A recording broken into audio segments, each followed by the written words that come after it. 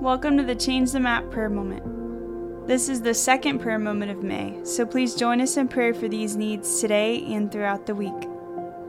For the rest of this month, we will be praying for the country of Myanmar. Some of you may know this country also as Burma. This week, we will pray for stability and peace throughout the country. We will begin by praying over the ongoing civil war there. Then we will pray for wisdom in difficult decisions. And we will end in prayer for peace in the midst of war. Let's pray. Number 1, civil war. Lord, we put our trust in your heart to see the people of Myanmar. We know that you are the God who hears the afflictions of the ones that you love. We know that the battles we fight are not those of flesh and blood, but of the Spirit. And Father, we remember your image as we face trouble, as we face death, as we face the sword and pain. We know that you are our deliverer. You are near to those in the crossfires, and you are near to those in disaster. So, Father, reveal your heart and your nearness to those in the midst of war in Myanmar. Bring about your will in this coup quickly, God.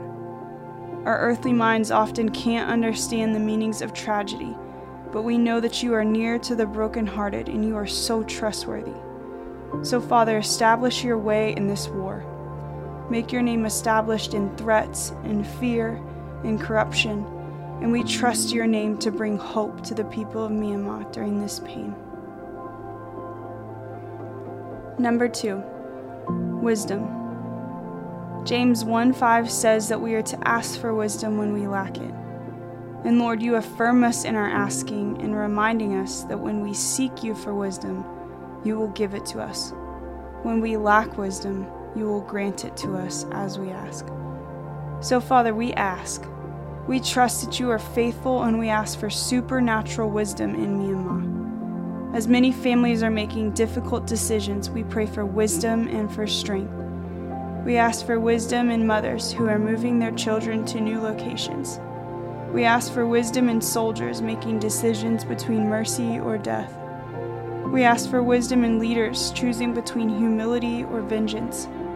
We ask for wisdom in needs, as many have to ration food and supplies day in and day out. Father, we ask for wisdom over the people of Myanmar. As your children, we proclaim your mercy over this nation.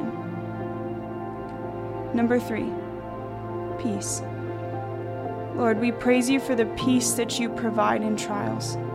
Thank you, Jesus, for your image of obedient peace, even in the agony of Gethsemane. God, we speak supernatural grace to the hearts of believers in Myanmar. We cover our Burmese family, and we pray that they would be true peacemakers in this time of war. Blessed are the peacemakers, for they shall be called sons of God.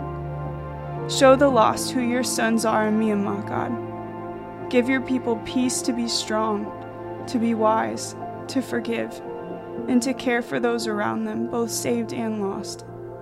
Even when this feels impossible, we know that your grace is sufficient, and we thank you in advance for your peace that goes before us, knowing it is our promise in the life to come.